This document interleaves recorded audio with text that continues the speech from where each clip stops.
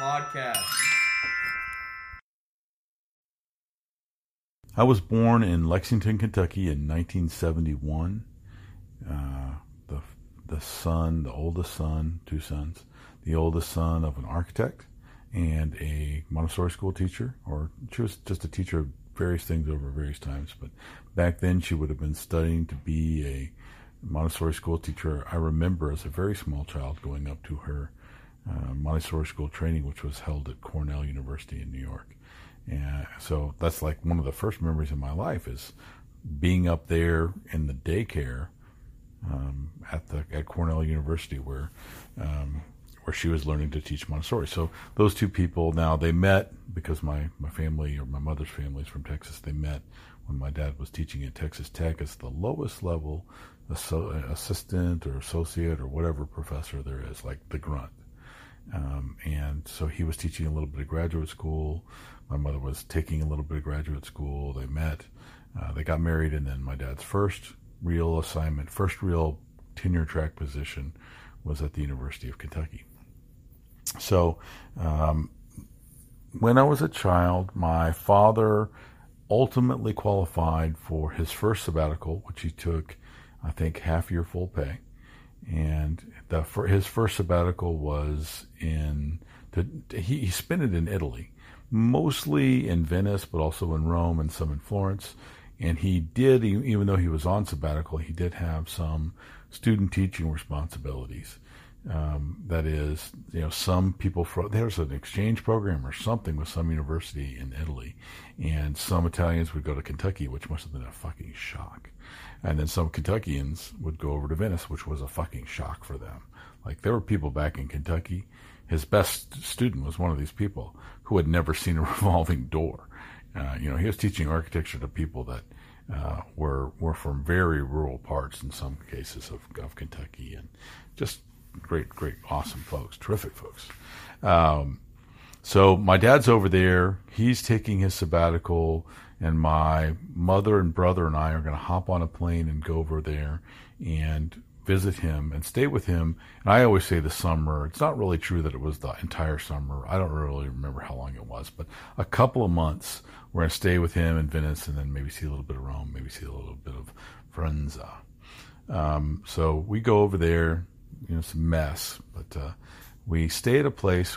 My father has rented a place right by St. Mark's Square in Venice, and he's already made 10 million friends, of course, all across the city, because he's a very gregarious person. But when we get there, he's rented this place right near St. Mark's Square, owned by the Vollners, a couple where the husband was a German and the wife was an Italian. They had no kids, and my brother's name, I will give his real name. Yeah, we'll call him Sloney Bloney. No, we'll call him Bones. My brother Bones. My brother Bones and I were just waited on by this couple, the Vollners. Mrs. Vollner made us whatever we wanted, whenever we wanted it for food. It was ridiculous. They would have these huge dinners for us and all this crazy, crazy stuff. They were wonderful people, just really a lot of fun. And on the weekends, when my dad was, whatever teaching assignments that he had were not going on, we would all go to the Lido, which was at that time a world-famous, world-class beach, Italian beach with a striped tents. I mean, going back in time, really. But we would go out to the Lido on the Vaporetto. Vaporetto is like a water taxi, right? It's big. I would call it like a ferry, but they call it a water taxi, Vaporetto. We take the Vaporetto out to the Lido, which I think now has been ruined by the lowering of Venice, or this. I don't know exactly what it is, but I understand that people don't go there anymore. But anyway, we take the Vaporetto out to the Lido. We did it every weekend. Vaporetto, when you get on them, it's a tight bunch of people trying to get out to the Lido on the weekends. So you kind of have to worm your, Tokyo subway, tight, right? You have to kind of worm your way through to get on the boat, and then when you get on the boat, you're kind of crammed in there. They take you out to the Lido. That's the way it was.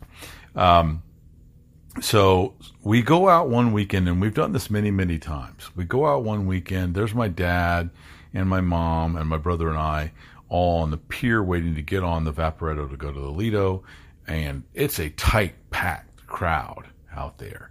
everybody with their sun gear and all of their beach shit and everything else. And my dad looks at me and he whistles. And when he whistles, I think he means get on that boat. Like, that's the way that I hear it. I think he's saying, Anthony, just figure out a way to get on the boat. And no, he's not saying, he's saying exactly the opposite. He's like, we can't make it on this one. I figured out later. So stop. But I just turn and go. I just worm my way. I'm like 8 years old. There's 7, 8, 9, I don't know.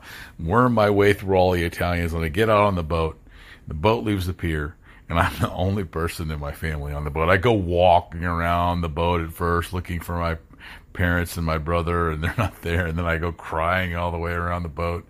And someone who speaks some little bit of Italian, some kind of English, is trying to communicate with me. He takes me into the captain.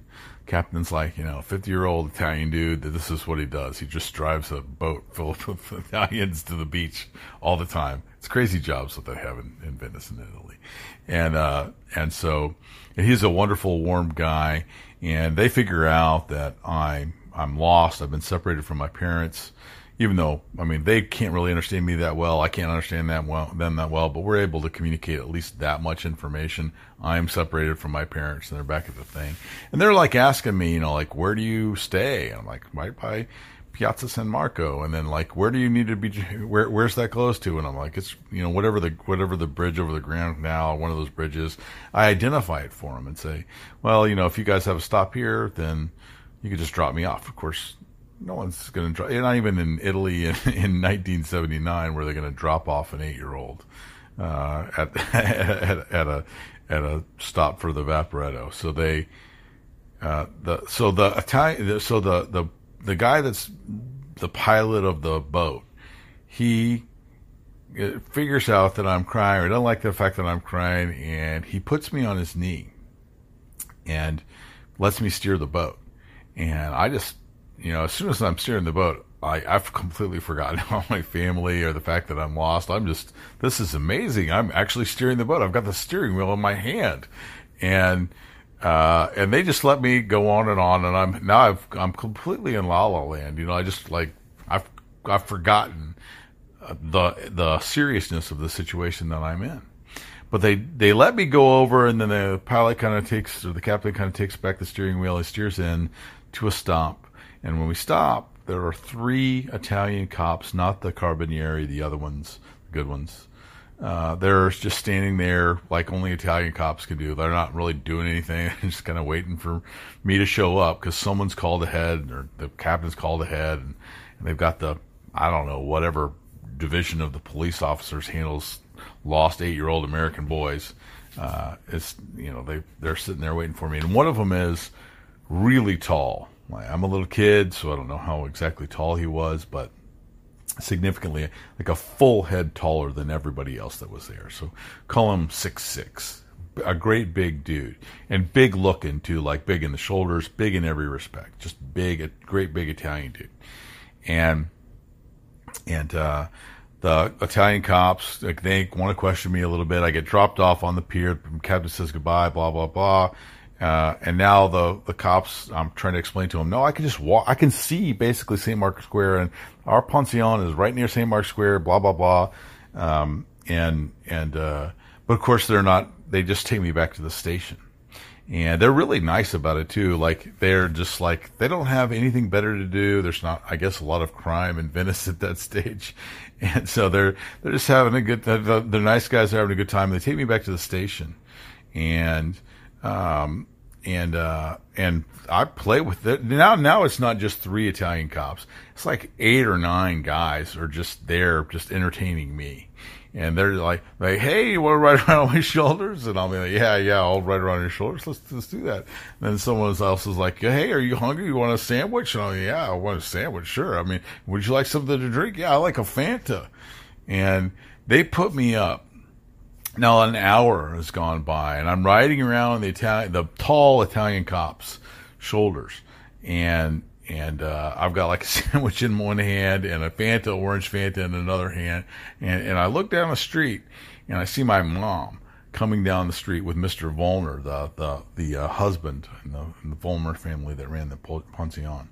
And Mr. Vollner is, sort of walking seriously and Germanically down the street, and there's my mom beside him, and she's just cried, tears all down her face. Her mascara has run down to her chin, and she's screaming, and she's completely freaking unglued. And there I am, sitting on the back of the tall Italian cop with like a sandwich in one hand and an orange Fanta in the other.